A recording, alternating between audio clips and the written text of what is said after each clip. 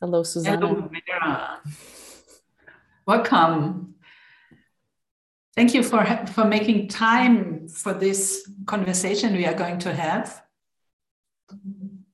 And for all our listeners who don't know who is talking to you.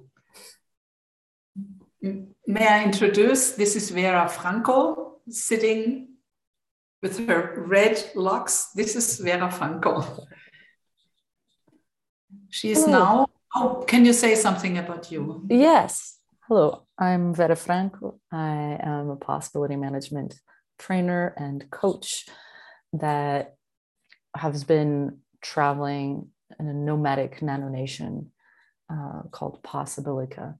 And I have been, in my last few years, been doing two massive experiments. And one experiment that we're going to talk about is the White Widow experiment, and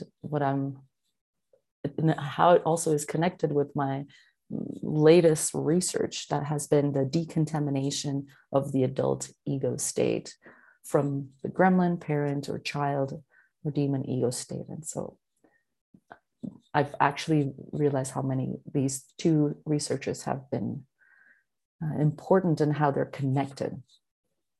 Yeah. So, and I'm also a space holder of this amazing game world, which is called the Possibilitator Training, where people from all over the world can come together to discover what is the speciality of their non-material value, that what is the non-material value that they're naturally they have inside of them naturally, and what they want to deliver in the world. And so the Possibilitator Training is a path in the context of possibility management to discover what is the speciality. And so that, because next culture, which is the culture that exists after this patriarchy, already obsolete and moribund culture collapses, is this new culture that is emerging. And so totally different rules, totally different purposes. And so for the next culture, we need all these new jobs, instead of bankers and instead of teachers or instead of lawyers, we need healers, we need conflict mediators, we need so many other jobs that we don't know the name of. And so this is the path to discover and to deliver this non-material value into the world. So I just wanted to do that spiel because I wanted more people to come, if they are turned on, to come into the Possibilitator Training. And I'm so glad that I'm here with you, Susanna, because we have been radically committed to each other's success and transformation for quite a few years now. Yes, and I'm really glad that you made the time so we can meet here and go to this very intriguing, interesting, exciting research you've done in the last, let's say, at least 2 years about this three widow state, you called it. It's not so much known. There is this one website about the three widows, the white, the gray, and the black widow. You have also done a talk, work talk about this, and it's already 1.5 years backward, and you did all new research because you're always at the cutting edge of the known, of the possible. And I invite you to share with us what is it about for the beginning with the three widows, with the white, gray, black widow state, and how is this connected to gremlin, box, and being? Yeah, so first of all, gremlin and box as well. The box is one in possibility management, we call this dead program machine that contains all the memes, all the beliefs, all its opinions and habits, all the rules through which we, like all the personality, culture, all the rules through which we live our lives. That's what in possibility management we call the box. And we call the box because It's not a live thing. It's just the box. And the gremlin is the active part of that box. So the box's purpose, you cannot destroy the box. There's a lot of spiritual traditions that are about killing the box, the ego death. But the box is there as an interface to be interacting with the world. And so it's in possibility management, we don't care about destroying the box, but we want to expand it so that those rules that we have, we can make new rules, we can make new distinctions, we can make new, form new opinions, have new perspectives. And so the purpose of the box that it has been originally, a super noble purpose, which was to survive the first years of life, survive the culture, so that a child can really learn what it is to be, like what it takes to be living in this culture, the culture that it is in. It needs a set of rules. And so that forms the box. But at some point in the child's life, when they become teenagers, they're supposed to go through initiatory processes so that it changes the purpose of that box from survival to expansion, to transformation. So most people in this planet have not gone through authentic initiatory processes. So this means that most people on this planet, their main purpose of their box is survival. So survival is very important. And it's not a bad thing. Surviving is a completely noble purpose. But I think at some point, you might want to do something more than surviving. And so this is where adulthood comes in. Instead of surviving, we can live. What is it about living? And so the gremlin, so that's part of the box, is the programs, it's the dead machine. And the gremlin was what we call the active part of our box. It's the part that breaks all the rules, is the part that is sneaky, that lies, that has a purpose like control, manipulation.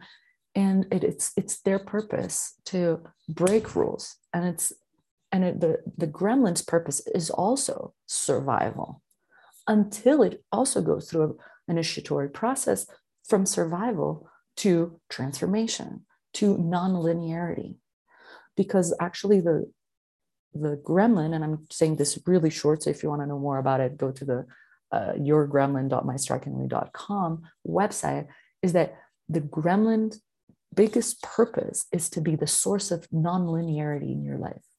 And it should be a service to you, not you being in service to it.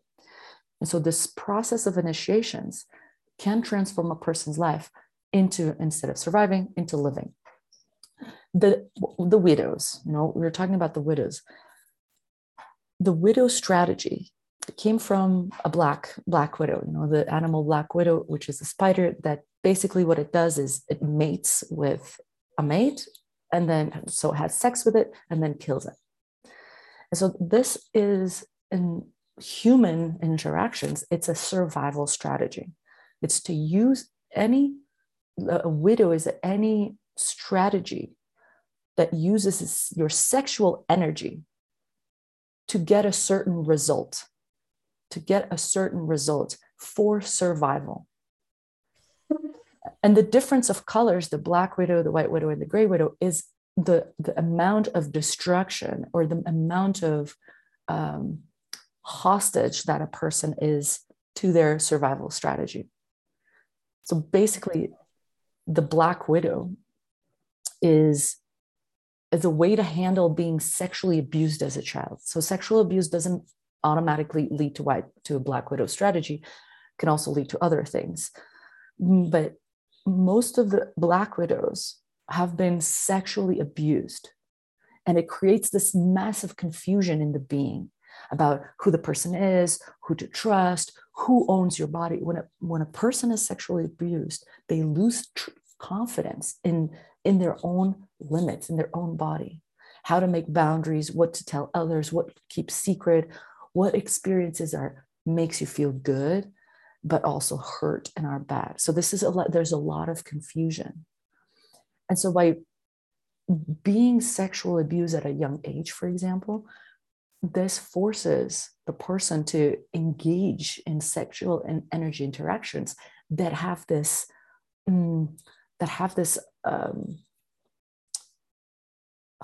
it's like they're so inappropriate. They're done at such young age when there's no distinctions, and there's no distinctions about consent.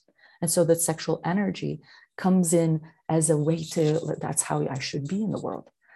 And so the Black widows, basically, they don't know about this, but their main strategy to live in the world is to take revenge on this horrible thing that happened to them.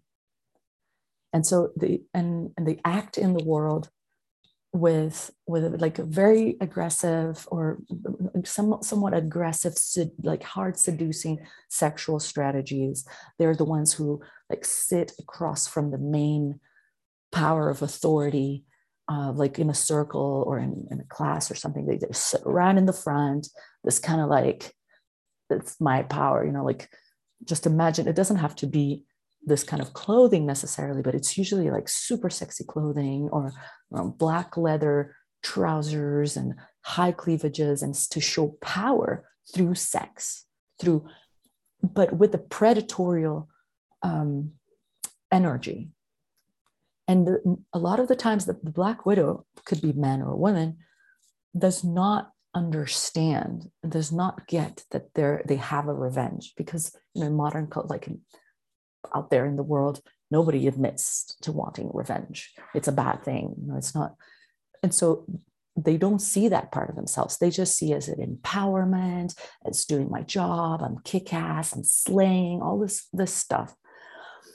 But a lot of it has to do with so many unresolved confusions from a sexually abused situation. Okay, so this is pretty much Black widow. There's a lot of examples that we can give to Black widows, but it's and usually, yeah, it's what we see even in the comic book character Black Widow. She's working as a spy. It's like from a Marvel comics perspective, she's working as a spy and uses her sexuality and then kills the enemy. That's exactly it. But it can be done, killing can be done physically, but can be done emotionally, energetically. Okay. You can try to destroy a person's soul. And so this is what Black widows do. And Black widows usually really don't come to transformational spaces, to real transformational spaces. The White widow, which is the most common survival strategy in this world. And this is also because in modern culture, we do not have enough distinctions about so many things. So our bodies, but we also don't have distinctions about sexuality and sexual energy. So White widows are the most common, and they're about using sexual energy to be safe, for survival. How does a White widow does it? It's a survival strategy, like mixing their sexual energy into the adult ego state. White widows usually realize that using some like sexual energy goes a long way to get a lot of things done. So when I say to survive, it could be to get, let's say a woman, White widow, she puts her hair behind her ear and smiles in a certain way and giggles in a certain way and asks a man to move furniture for her. And the man says yes. And this works. So then the box says this works. And so it continues to do. And all of these strategies comes from really young age. So, and it's kind of horrifying to most people in a modern culture to even think about this. But the White widow survival strategy comes from when a little girl or a little boy, discovering that if they sit on their daddy's lap or on their mommy's lap and that they smile a certain way, or they look really cute and pretty, then they get candies.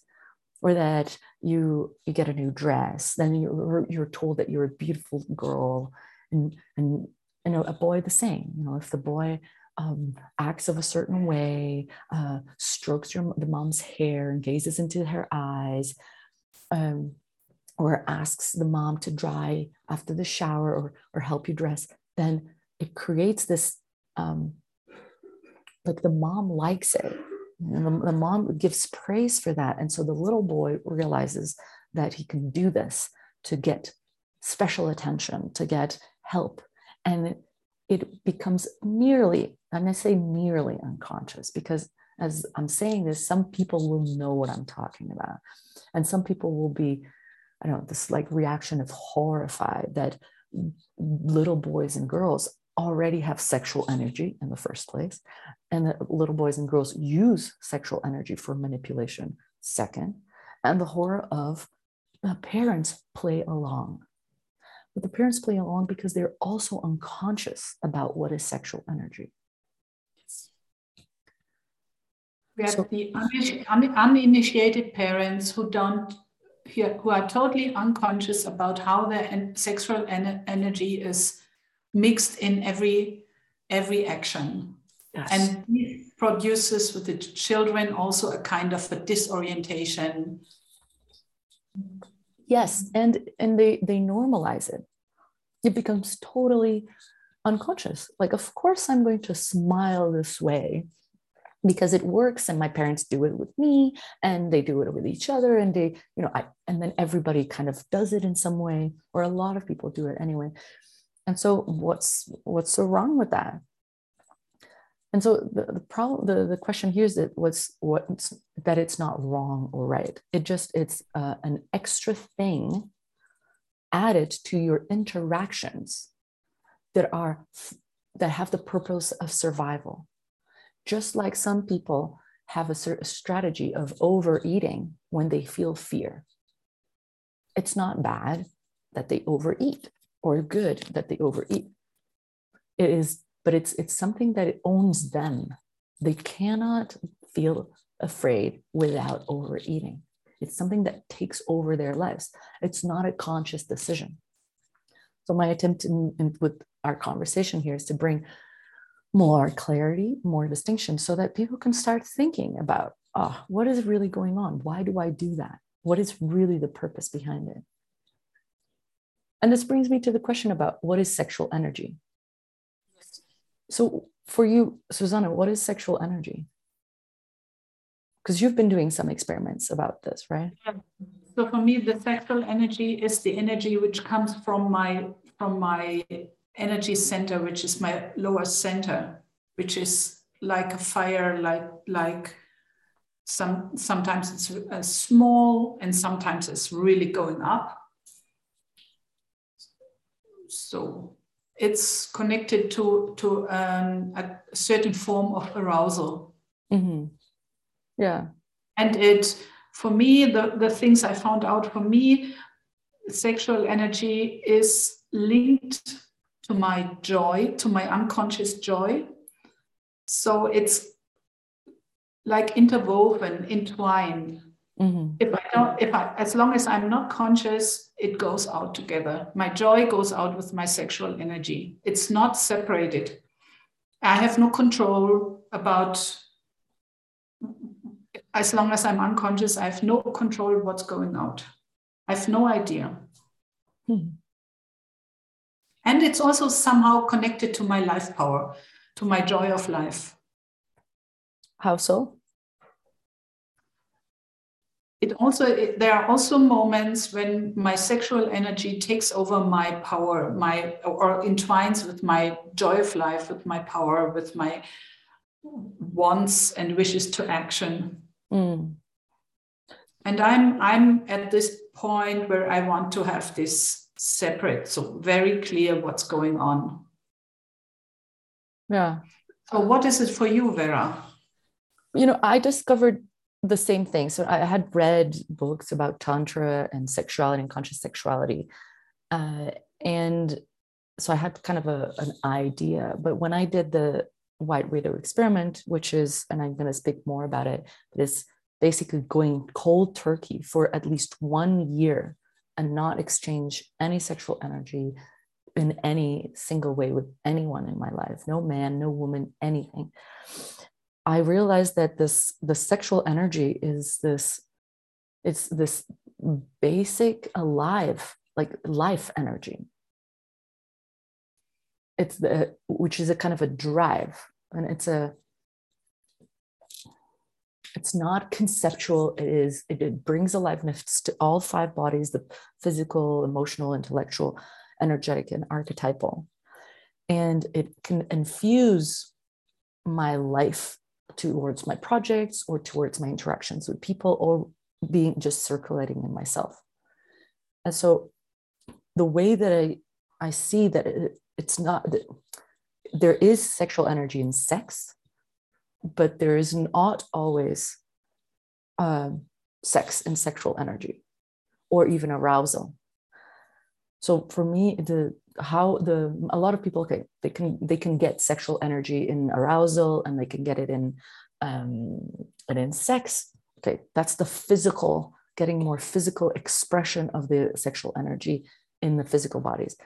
What I realized that there's so little distinction about sexual energy in other expressions. And so it's this, it's kind of like a froth, like a special frosting on a cake. For me, and that was also my resistance to not doing this cold turkey experiment, was that it just made things more alive. If I exchange a sexual energy with you, it would be so fun, and everything would be like a special, like, I don't know, like shine in our interactions, in our conversations. And this is what people feel when they're flirting, for example. There's a flirt, and there's like a lot of electricity in the air, the other person flirting back, and it's like, it's the best part of the day. And this is exactly what happens, that people get fed. People's survival strategies get fed with this energy. And people in other parts of them also get fed with this energy. But the thing is that most people are doing it unconsciously, instead of making boundaries, or instead of using their voice, instead of saying no, instead of saying yes. They are using it as a manipulation tool, as a control tool, or a revenge tool. And so the sexual energy, this extra smiles, like how I would recognize it is there was this aliveness, this radiance, this special radiance. Like people would tell me, I have a beautiful smile. Oh my God, my smile is amazing. And it was this, I was mixing like sexual energy with my joy. And of course, white widows all over the world love it. So most likely everybody who would get really turned on and like alive with my sexual energy smile were white widows too, that would be hungry for that kind of interaction. And so it can be also in flirt, which is also kind of, seduction, and then flirt, and then less obvious, like being nice in a certain way, not being nice as in being kind to each other, but being like a little special nice, a little bit more charm, a little joke that has a little innuendo, or a little, I don't know, like, and this is in almost every film.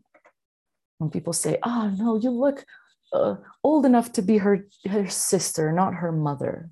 All these kind of comments that the men could give to the woman that is the mother of a young woman, and then of course the mother would be like, oh, he's so charming.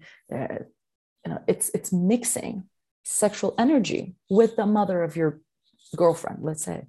Yeah. And it is so, go ahead. It's so subtle. It's as it is embedded in our culture, totally in our culture, in all the films, in all the books, everywhere, in the billboards, everywhere, in the advertising. So it's as if it's sanctioned. It's okay. As if that is the way. That is the way to interact with people. And the interaction is so subtle. There's nothing you can lay your finger on and say, this is not correct. Okay. You are doing something which is not correct. It's all within this cultural consent of acceptability. Yes. And you could Particularly. look really precisely on the spot and would not see anything because it's totally energetic. And Yes. it's so subtle. And it's also an exchange. It's not a one-way thing. Yes, exactly. Because, and you put it to the point, because it is sanctioned, because there's no, people can't prove that you've done it. You know, there's couples, monogamous couples, and you know, if they catch the other person having sex, they're like, ah, you cheated on me. But with sexual energy, with psychic sex, there's no proof, there's no evidence, and there's almost always chance of success, because you are exchanging sexual energy. You can have psychic sex at any time, and it works. If you do it. What is this psychic sex? What is this? Can you just explain a little bit? Yes. Psychic sex interactions, they're, it's like, if you think back and you're like, this is a classic example. Remember a time you're walking in a shopping mall, or you're walking in the street in the center of the town, and you're doing whatever it is that you're doing. You're going to get something for your house, you're going to get some glasses, some, I don't know, paper, notebooks, and you pass through the street, and there's a man, because we're talking about, we're both women, but this also happens in the opposite gender. You're passing a man in the street. What you guys do completely unconsciously is you look at each other's eyes, but you look at each other's eyes with the intent of scanning the environment for a possible partner, or with whom you can like exchange this sexual energy. So you notice when someone is noticing you, you know, you, and when you, both of your eyes meet, when you're crossing each other in the sidewalk, then this sexual, like, it's just instant. It's not, it's like 1 second, 2 seconds. And you know that it's happening because there's like a little tingling that happens in the body. It's like, oh, he looked at me in a way to see if I was attractive, and I looked at the same way. So this is exactly, it was super short, but a very effective exchange of sexual energy with a complete stranger. You know, and the risks are very little in modern culture. Like, you don't get pregnant ever from doing sexual energy exchange. You don't, no one can catch you. You can even do it next to your partner. You have your partner, and then you look at a woman. You know, and we know, we know all these examples of like, of the man, you know, holding hands with a woman in the street, and then they're like, look behind to the ass or to the bottom of another woman, and the girlfriend's like, oh, you're looking at that. So that is like a more obvious thing, but just a little eye exchange, it can go really unnoticed. And I think women more than men have this scanner, or have this intuition when even that is happening, even that subtle energy is happening, because a lot of women are emerged, their energetic space is emerged with the man, and so they can feel when the man is running sexual energy. It's like this vibration, this like sound, like if the man has a tune, it's like singing a tune, like, or whistling a tune, and the woman is listening to that song, and then the man suddenly changes that song to a sexual song, and they can notice it. And then they can know, okay, something's happening, and it wasn't with me, because I was not involved in that change. And so it's, you know, we know that my point is not that it's good or bad, or people should be monogamous or not, is that we know that it's happening, but we don't have names for it. And people think it's inconsequential to do this. So this is what I mean with psychic sex. Even, you know, fantasies or masturbation while thinking about another person, you know, intently, that still is also psychic sex. So the thing about the White Widow is that, and how I'm wanting to bring this over is that it is this sexual energy and the exchange of sexual energy is an unconscious, becomes an unconscious tool that is woven, completely woven into this purpose of surviving. Because in patriarchy, men and women sexuality have been completely distorted. Men and women's relationship have been completely distorted. Human relationship has been destroyed. You know, it's about, modern culture is about producing. It's about materialized. Yeah, it's yeah, materialized. it's Yeah, materialized. Yeah. And so even in family interactions, even in work interactions, sexual energy is so much imbued and woven into that surviving the workplace. You know, most women, it's more obvious for women because in patriarchy, women are prisoners. They're judged, they're oppressed, but men gave up their lives, basically. They cannot be men in patriarchy. They cannot be true men in patriarchy. So all genders are affected by patriarchy. But with women, the sexual energy is so visible because throughout the years, men would have power to affect things and women would have power in sex. And so this whole thing about, you know, a woman to have, I had this in my exploration was I would enter a room and I would know where all the men were, from which angle they were looking at me. And am I dressed? And also this is almost this, and I've heard this from other women too, which is if I don't dress to be attractive, then I'm not a woman. Like basically, if I'm not attractive, I am not feminine. If I'm not attractive to a man, I'm not a woman. And so to dress in a way, like if I worked a lot in areas where there was a lot of men, like I worked in construction, I worked in engineering and IT. And so to dress so that my voice is heard, but not to, so I need to dress a little bit attractive, or I need to look a little attractive so that the man pays attention to me, but not too much that they think I'm actually interested in them. And so this is such a, it's such a thing that most women in the whole world have their attention constantly. Not just here or there with this particular person. Of course, they also do with particular people. Does he like me? Does he not? Does he think I'm attractive? Does he not? But with every man.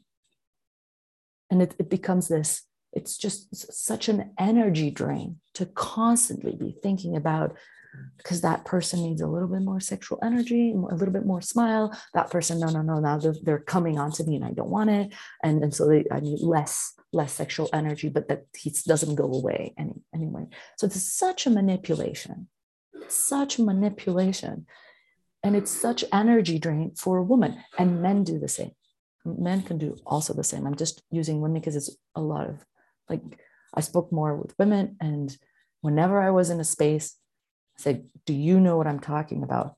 100% of the women raise their hands. Not just 80 or 90, 100% of the women, they know what I'm talking about. And the thing that you were saying is that people like it, right? So then you were saying, like, people like doing it. And what I've noticed is that people like this psychic sex and sexual exchange when they are attracted to each other, but they're not, they hate it when it's a person that they don't want to be attracted. But the thing is that neither the other person can turn off, neither can you turn off if it's an unconscious survival strategy. And so then you have, I'm not saying that there aren't people out there, like there's plenty of people, men and women out there with a lot of abusive purposes, with a lot of just manipulation, control, power over, and there is very little classes basically about distinction, about responsibility for your sexual energy. Because imagine if you have this thing that is going on all the time, scanning and exchanging sexual energy all the time, running, it starts going below your radar. You don't even know that you're doing, but it's happening, and you think that it's not happening. So then there's a person that you're super weirded out by. That person's sleazy, has this sleazy energy, and you're like, oh, I'm not going to flirt with this person. So on the present level, you're not doing it, but look, this is still happening.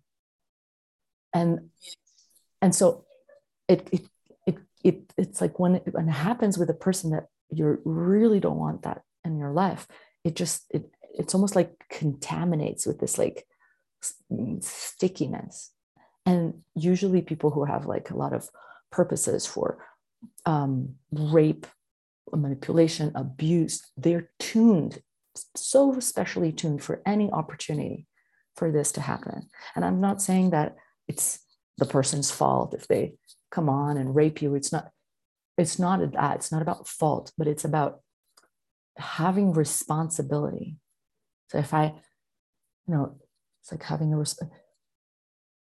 a lot of people get shocked when I say responsibility. What's your responsibility? And in having been a victim, or having had this horrible abuse happen to you, they're like, wow, and you're blaming the victim. And I want to say it's not about blame. It's not about blame. Is what part is your responsibility? Because the part that is your responsibility, you can change, because you cannot change what the other person is doing, but you can change what you are doing. And so I give this example of a wallet. I'm responsible for my wallet. And a person can always, like it's possible, but I know that there's people out there that steal wallets. And it is my responsibility to not leave the wallet unattended, which I have in the past. And, it's my responsibility to pay attention where my wallet is, to walk in neighborhoods that are safe for my wallet, things like that.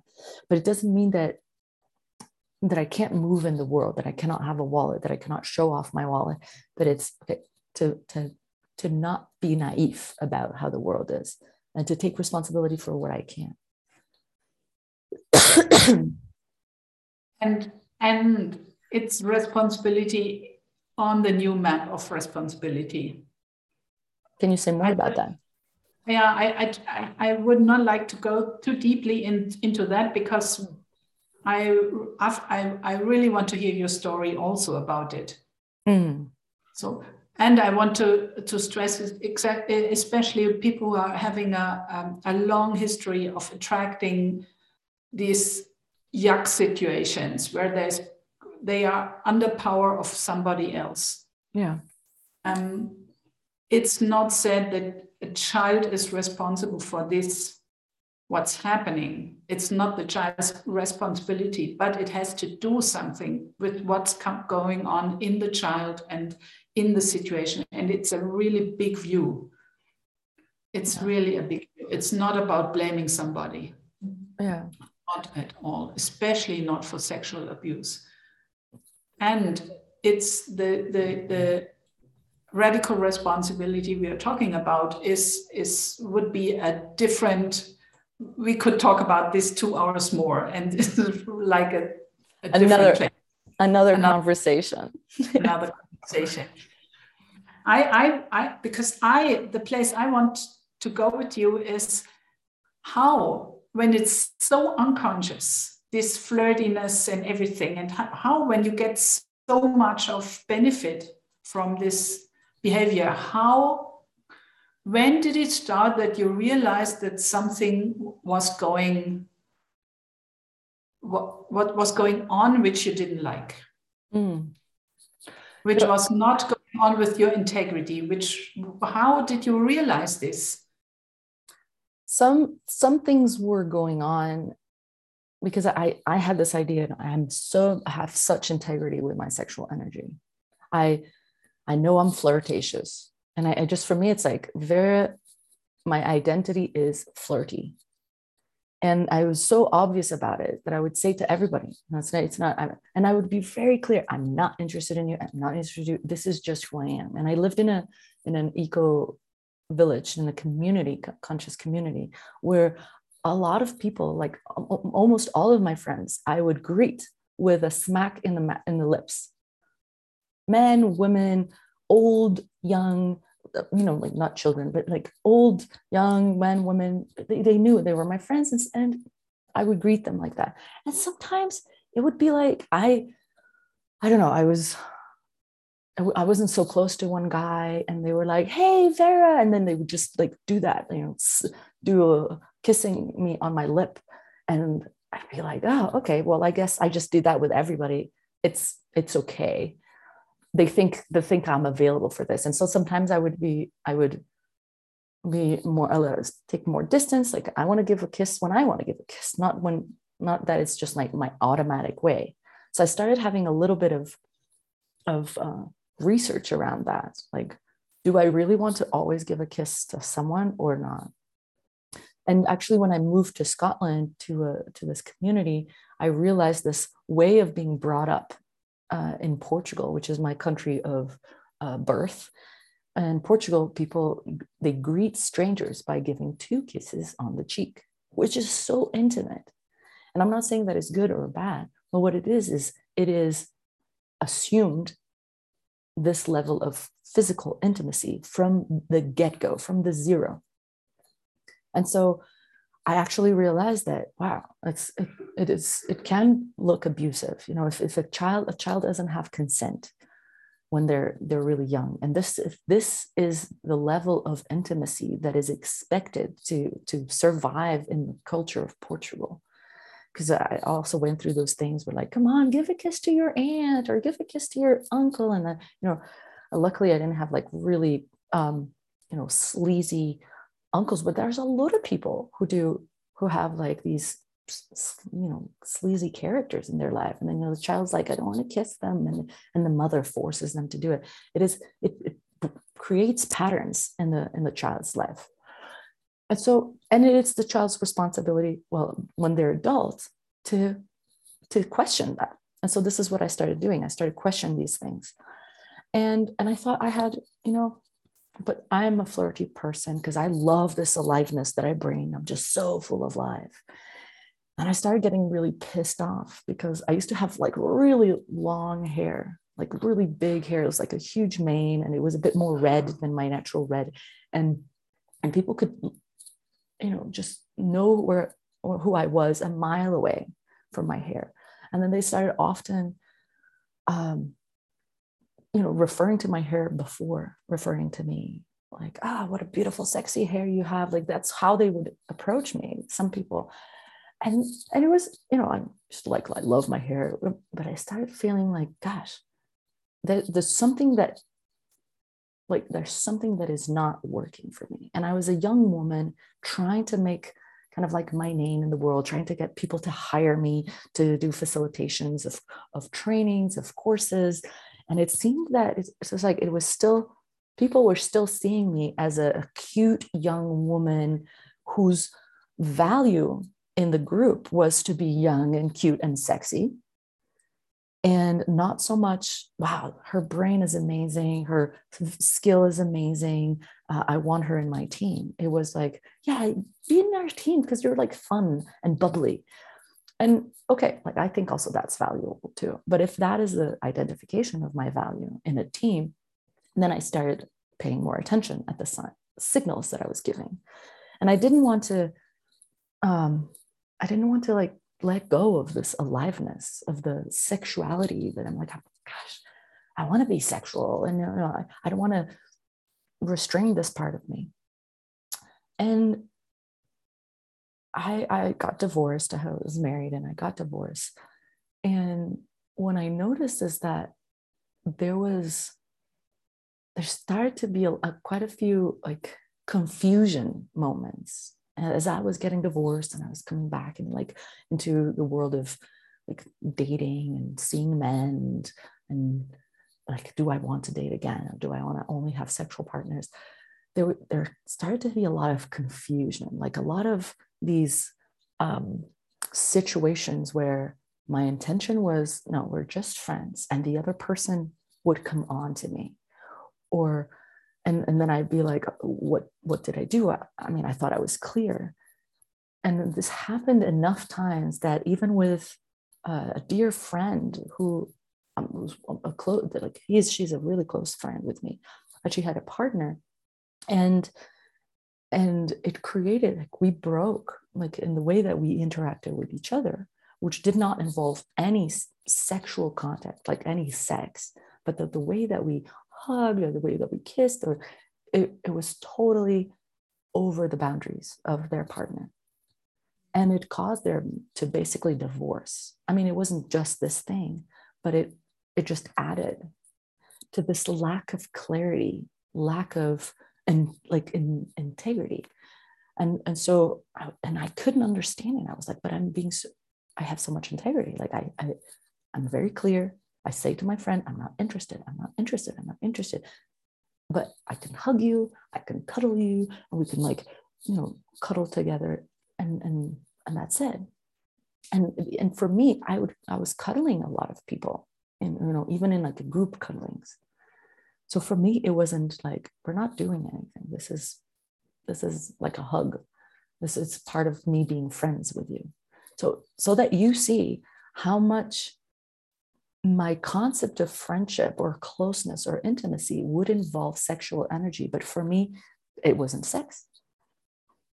And so because of all these misunderstandings and confusions, were really painful. It were really painful for all parties, basically. And I had a huge backlash in my community, where people were telling me that I had slept with this other member of the community and all these things. And it just really affected my credibility in the community. I was uninvited to a lot of women's gatherings and things like that. But I started to think, oh gosh, how can I be true to myself and not cause these confusions? But I didn't know what to do. And so it wasn't until a training that one of my mentors, Clinton Callahan, he gave me this experiment to do. And it was 2 years, I think 2 or 3 years after I got divorced. So it took me some years to really get into the space where, when Clinton said, how about you did this experiment and you stop feeding your gremlin with your white widow strategy. And for me, it was terrible. When he proposed this, I could just cry. I'm like, but I like touch. Like, you mean no kissing? It's fine, no kissing. I love kissing, but fine. No looking in the eyes. I'm like, okay, that's going to be difficult, but I think I could do it. It's like a challenge. But no hand holding, no hugging, no cuddling, no physical contact whatsoever.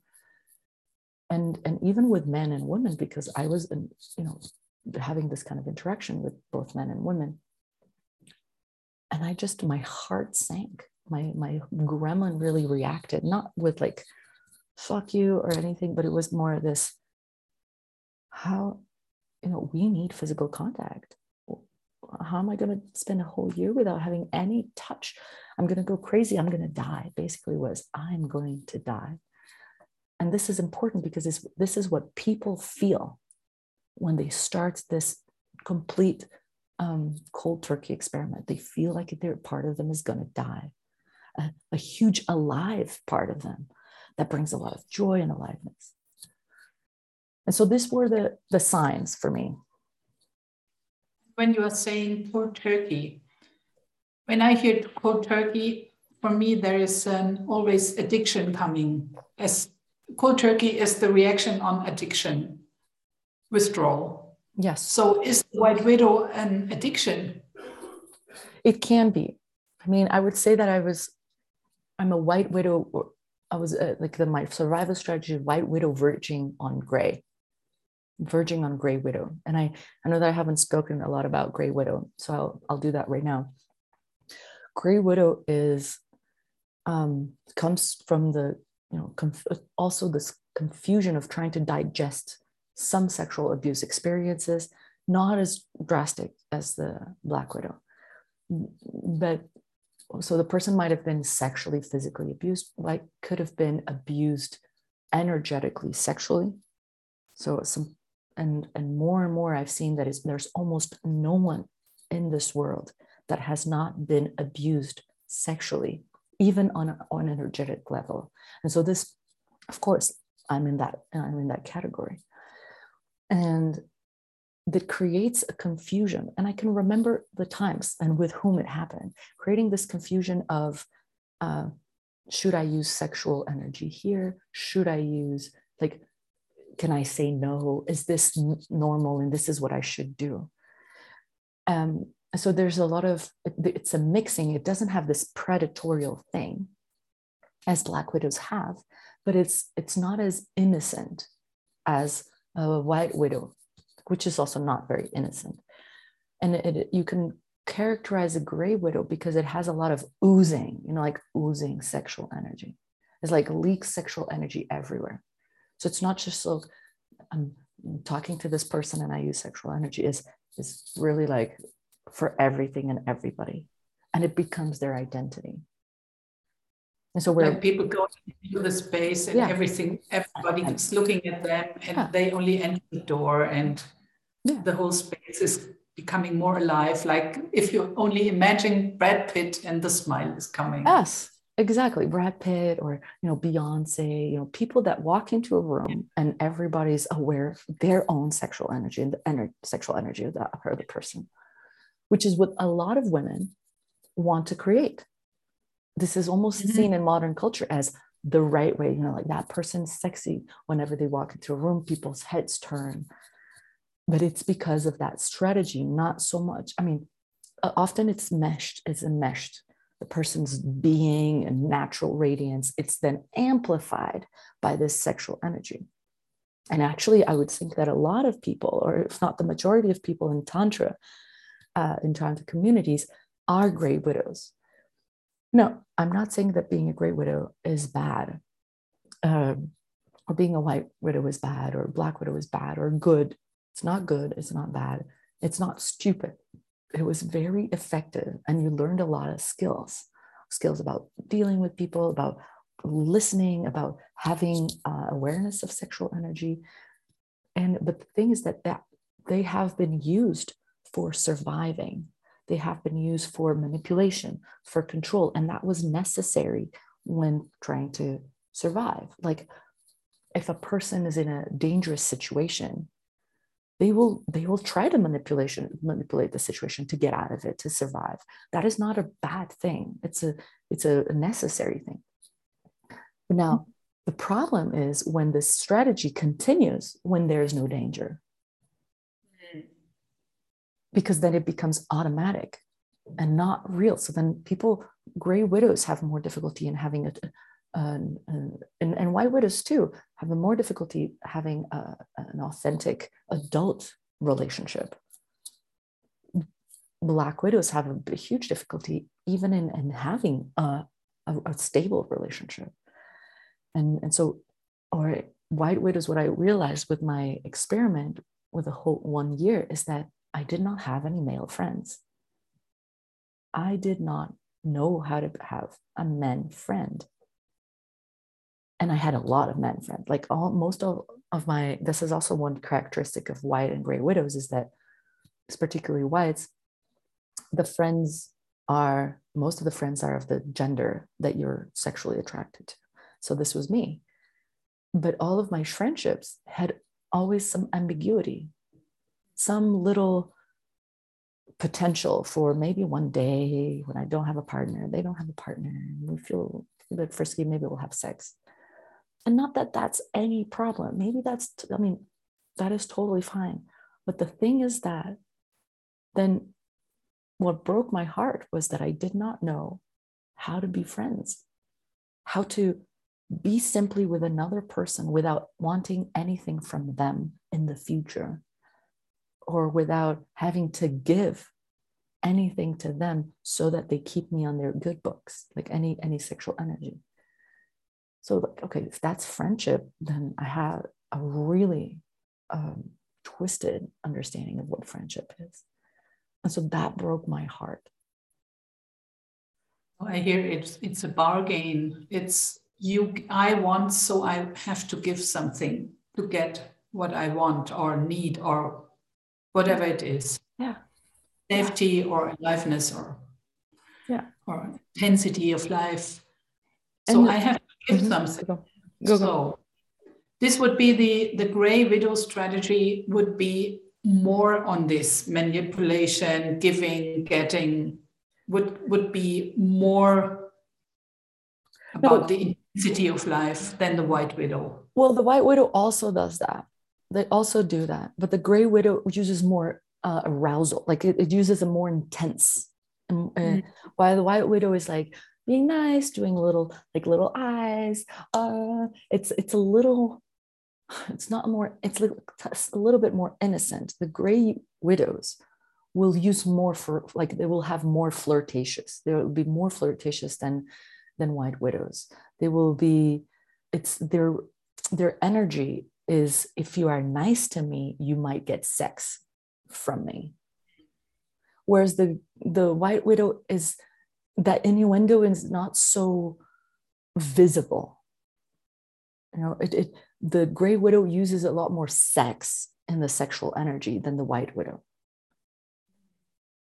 Sexual energy and sex is the currency. But the white widow also exchanges sexual energy as currency. But they do it in a more kind of covert way. It's not as intense. It's more like, for example, the white widow is like drinking from another person's glass, making touches in the person's body without just to get close, just to.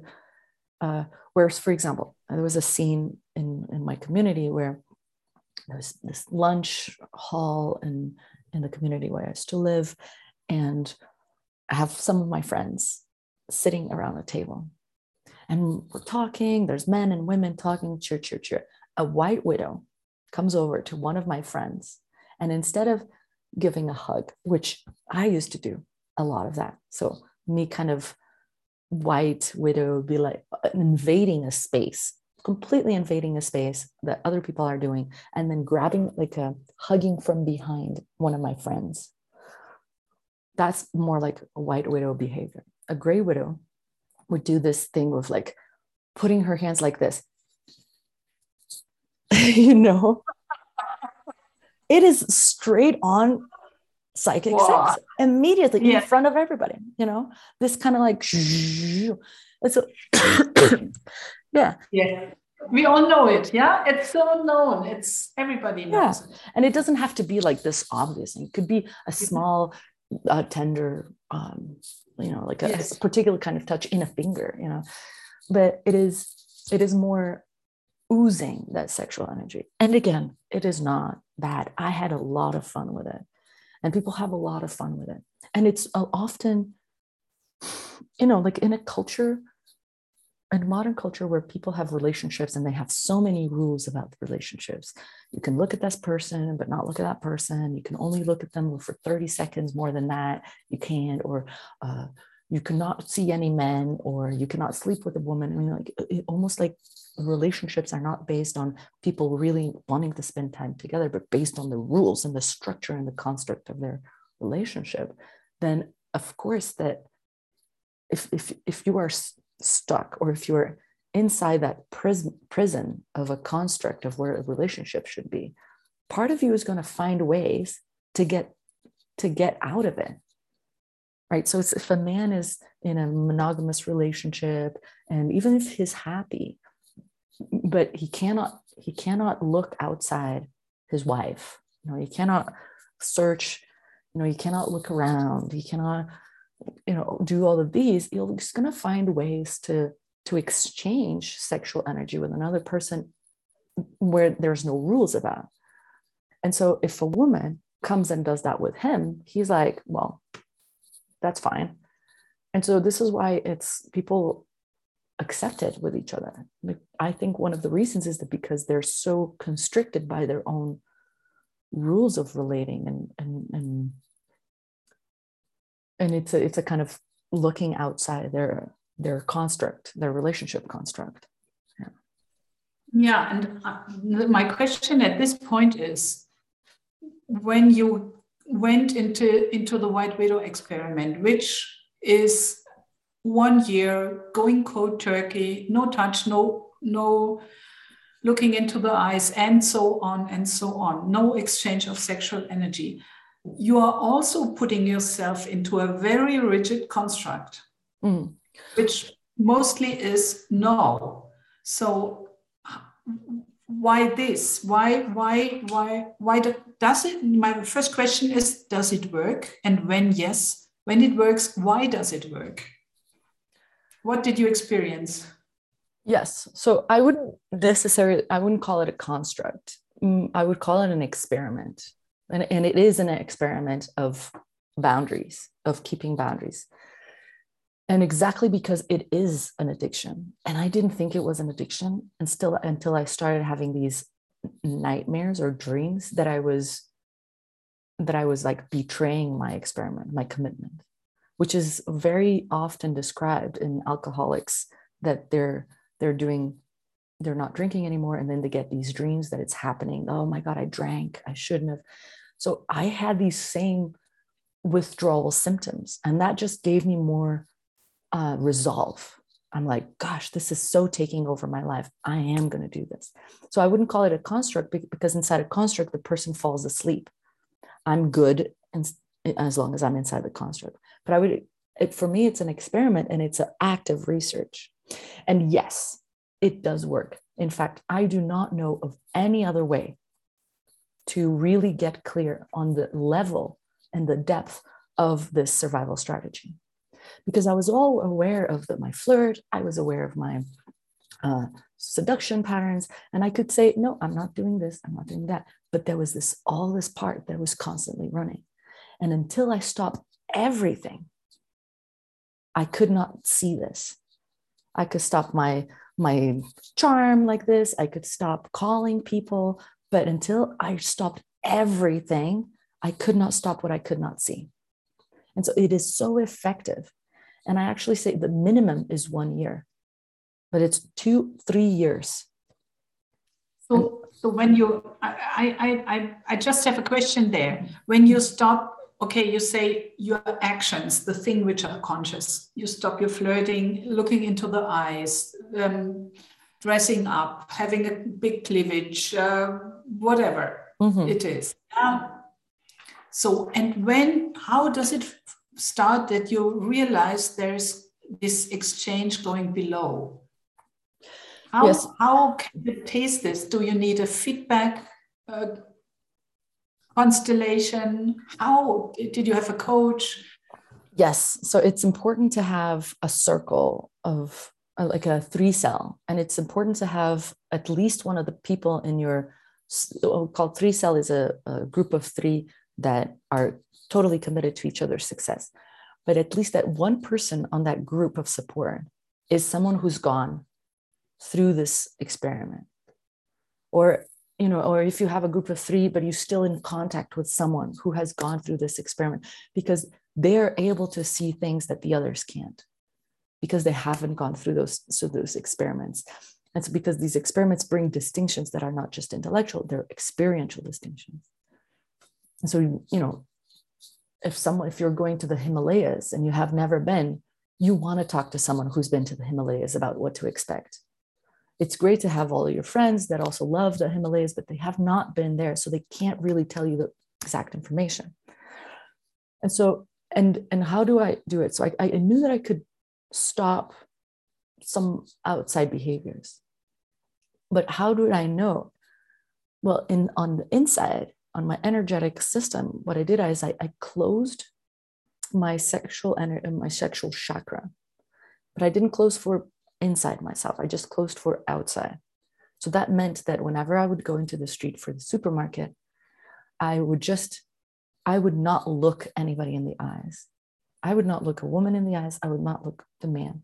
I would look down. I'd look sideways. I would pay, thank you. I would still speak, but I would not go, hi, how are you? Nothing like that. And only just this first experiment of going to the supermarket and doing that just freaked my box out, freaked my Glenman out. So I knew it was important and I knew it was working just by the reactions. And so I could feel energetically this pull. No, I have to look in the eyes. No, but how, like this, which is, I can only describe as this withdrawal, this, I have to have that thing that I've always have, this aliveness. How am I going to survive? And I could feel the pull every time for months and months. And so it was, the cold turkey part was really no looking, no touching, but also not spending a lot of time with a man, particularly with a man, or with women if they were also white widows. And so I did speak with women that had gone through that process, or they could hold their sexual energy. They're not exchanging. But I really, for a whole year, and I don't know if I was lucky or unlucky, but it was also happened during the COVID time, the first, in 2020, which meant that I had this, what can I say, this,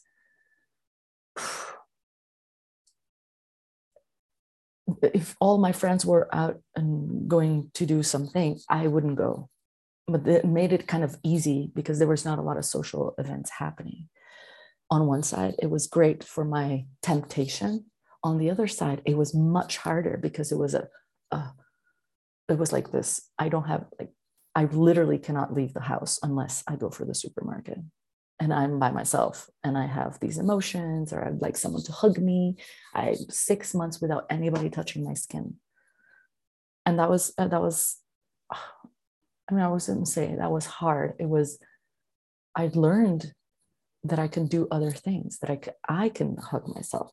Like I started buying these things made out of silk so that I could have this other sensation with my skin, instead of wallowing in, oh, I don't have enough touch and I have enough touch. And I had that support team. But this cold turkey, what I can say is to not do anything. Like I noticed, and it took time, the first month didn't go really well. The second month, I had feedback from my friends before the COVID stopped. Then I noticed that I wanted to send a message to this person. And I'm like, gosh, why do I want to send? I'm not really in, I just want to exchange sexual energy with this guy. Okay, stop. And I even, and he didn't even answer me for a really long time. So I was like, okay, great. I don't even have to justify not speaking to people. I just don't answer. And it was basically, like, I could still have trainings, I could still write articles, I could still do my work, everything, but I would just not spend time with men and not look at them and not touch them. And it really worked. It was the best year of my life. I mean, it was the best year. Why? Why was it the best? What exactly was the best? Well, for once, after going through this, like, oh, I need, and I don't have that sexual energy, I could say what I wanted in a space. I realized that I could be in a meeting, and I had spent enough time with my own energy without that preoccupation.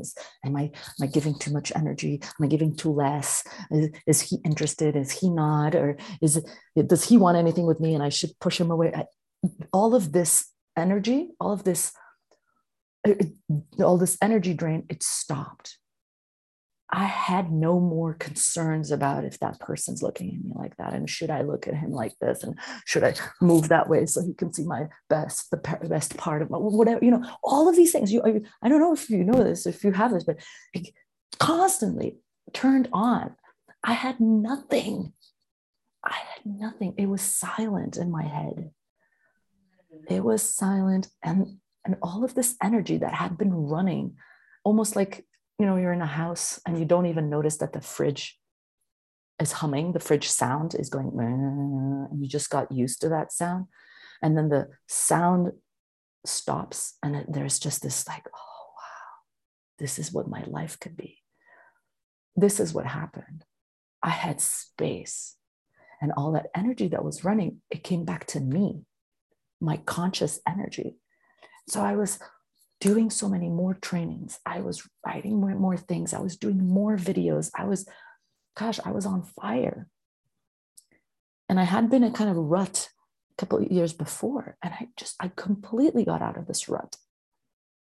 And so after I experienced myself enough time without the humming of the fridge, let's say, then I could go out into the world and recognize that hum and go like, stop it. It's annoying.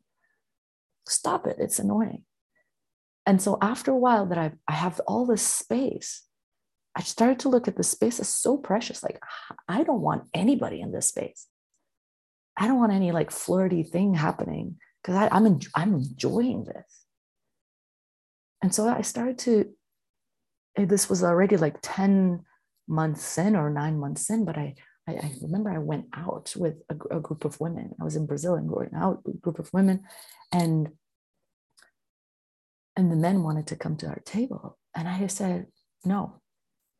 I was just like, I don't want you guys here. And I could never say this before.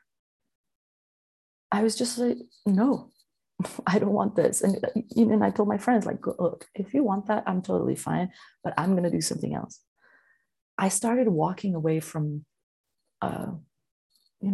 situations that I really didn't want to be in.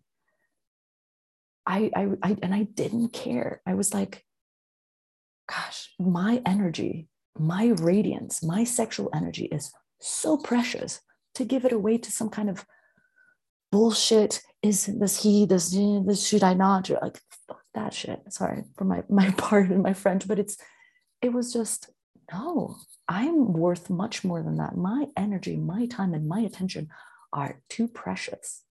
I want to choose where I put them. And that's I had so much more fun without that, all those preoccupations. And so now I learned where I can turn it on and off. I can be with a man, be in a space with a man, and I don't have this automatic, I should send something so that he looks at me. I have nothing about that. And so I can just be with him. And there was one more thing that I want to say, was that during this whole process, it was a huge healing process, this whole year. A lot of emotions, a lot of baggage, emotional baggage from the past came up. A lot of things about sexuality, about my relationship with men. And, if you knew me before this, and you would never think that I would, like, I'm not a man hater. A lot of my best friends are men. I love men. I love women. I don't have this, I hate men, fuck men, or anything. I discovered that part of me that is in every woman. It is in every woman that has not done this work, because patriarchy exists for generations and generations and generations. And we carry these hurts. Every woman carries these hurts against men, because men for generations have killed the feminine, the chaotic, the organic, the thing that are not direct and efficient and whatever, and also the power in women. And so I didn't know that. I thought I worked through all this stuff, but I had real things from like past lives and real work, like a huge, even like these revenge contracts because of what the men had done in the 18th century to women, and raping, and all of that came to the surface, and I all got a chance to be healed. And I changed my mind in taking revenge on men. And so I want to say this because for women, but also for men, all women who have not done this process themselves, they have a secret hatred and revenge of men that is in the way of their relationship, their partnership, their relationship with their son or their brother, their father, and their partner. And the same for men. All men that have not resolved their hatred of women because women have raised men in patriarchy. So every man who has not done this work has a secret hatred and revenge against women, and it's blocking them from relating with their mom, with their sister, with their friend, with their partner, with their girlfriend, whatever. So I really urge people to do this work. Yeah. One more question. Coming out of this process is also an important point. How did you manage to come out? How did life come to you when you came out of the process? Gosh, because you are with a partner again, or you are with a partner, so you did not come out as a man hater. No, I kind of came out as I was approaching the end of the 12th month. I was like, I don't want to be with any man. What if I go back? What if I haven't really learned? What if I only can be okay if I'm alone, if I'm single? And I think a lot of women have this, that and men, they found their comfort, they found their groove in being single, and there's nothing wrong with that, with being single.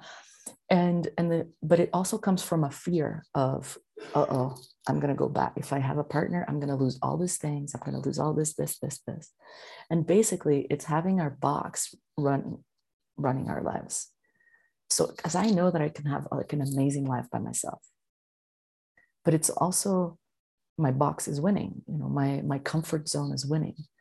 And maybe that's what some people need for a year, 2 years, especially if they had really, like toxic relationships, really full of low drama. Maybe they need 5 years just being like, no more toxicity in my life. But then at some point that becomes the comfort zone. That becomes the new prison. I have things my way, and anything that is not my way, screw them. And so I didn't want that to happen. But I was also really, I was scared. I was really scared to create intimacy in relationship. And so I felt like a little chick coming out of an egg, kind of going like, is that okay? And I approached things really, really, really, really slowly. Like, if I wanted to spend time with a man on a whatever, not even date, but just be something simple as, will you sit with me in the sun in silence for 15 minutes? And then I don't know if I want to see you again for the rest of the day. And so let's see what happens in me, let's see what happens in you, if this, to consider having another encounter, basically. So I just took really, really, really slowly. And whenever there is like sexual energy happening in me, like arousal or interest, I was super suspicious. I mean, I didn't stop it, but I just got like, okay, is this the strategy coming in to make it fast and beautiful? Okay. And so I took extra care, extra slow. And my life before this experiment, there's a before and after, basically. My level of presence, like people have told me so many times that in my trainings, my space holding, that my presence is totally different. It's much clearer, less wanting to prove myself, more here, and also more compassionate, less rule-based, less parent ego state, and more open and still not taking bullshit, just like here and being with. I want to go one more step. So I hear that you took it slowly, and you started negotiating. How is your relationship to men now? Because you are now 1 year out, about, or how much months are you out of the experiment? Yeah, it's been 13 months since I finished the 12-month experiment. Yeah. Yeah. So what do you find out in terms of new culture of relationship? How is a relationship working without this sexual unclarity and oozing sexuality in the space? Gosh, I can now be with men as, how can I say, it's like a neutral thing. They're not like my brothers. They're not my lovers. They're kind of like colleagues. They're colleagues in research, or they're um, colleagues is like the term that I find that is the most neutral, but still in a clear collaborative relationship. And so I don't have for example, I don't do a lot of trainings just for women, because I know there's a lot of women doing that, but I also won't do a training necessarily just for men. But I make moves for men to look at the stuff. And I think I am able to hold that space because I think they feel really safe, because I don't have an ulterior motive. I don't want to, they feel this lack of sexual energy in the space with me. They feel this, that I also don't have this like hatred, like punishing them for being patriarchal. And so a lot of men actually started working with me, coaching, especially in the decontamination coaching. And they gave me a lot of amazing feedback about feeling supported, feeling that I'm on their team, and without any suggestion of anything, but just high respect and openness and warmth, and just like partnership, like working collaboration. Is that what you were asking about? Yeah. Yes, because I have the story that's not so many women who have experience with this and can also talk about what's the result of going through this, this process, which you really want to, we both really want to bring it into the world, and to have the courage to do this, to undergo the process. Yes. And what I found is that there is a lot of aliveness. There's a lot of aliveness in adult collaboration with men or with women that don't have that extra froth, you know, and that I can, because that was one of my biggest fears, is that I'm going to lose aliveness. I'm going to lose this aliveness that I love so much, and that people love it so much. And actually, I found a more clean, a more clear aliveness, and less fantasy based, less, like weaving a web of manipulation kind of aliveness, which is this kind of twisted aliveness in a way, because it's for manipulation. But I just found this aliveness that is, it's almost, that it's pure, it's clean, it's so clear, it's just, and it can be built on, and I don't have to, like, it's not this running program keeping the aliveness on. No, it's built, it's there, nobody can take that, and so it can only expand. Yeah. Wow. So whoever hears this conversation, this interview, I hope that you feel inspired to follow Vera, to go into the training. Yeah. And where can people go to? Where can people go to who are interested? They can go to the website where you had this interview. It's the White Widow. Yes. How is it called? Yes, White Widow. Yeah. .mystrikingly.com. Yes. whitewidow.mystrikingly.com, which is a part of the startover.xyz game. And this is, they can go there, they can get acquainted with the website. We're going to publish this interview as well on the website. I think it's going to be a great idea. And and also to reach out to me. If you have my email, veralfranco@gmail.com, and yours, you are offering support. Susanna, you're doing this White Widow research with people, and I think it's great to just to start noticing what is sexual energy and what is the responsibility that I can take for it. But I really, really recommend, for me, the only thing that really works for really getting free of the unconscious is to do the full thing, the full cold turkey. And so I've seen a lot of people trying to reduce, avoid, and it's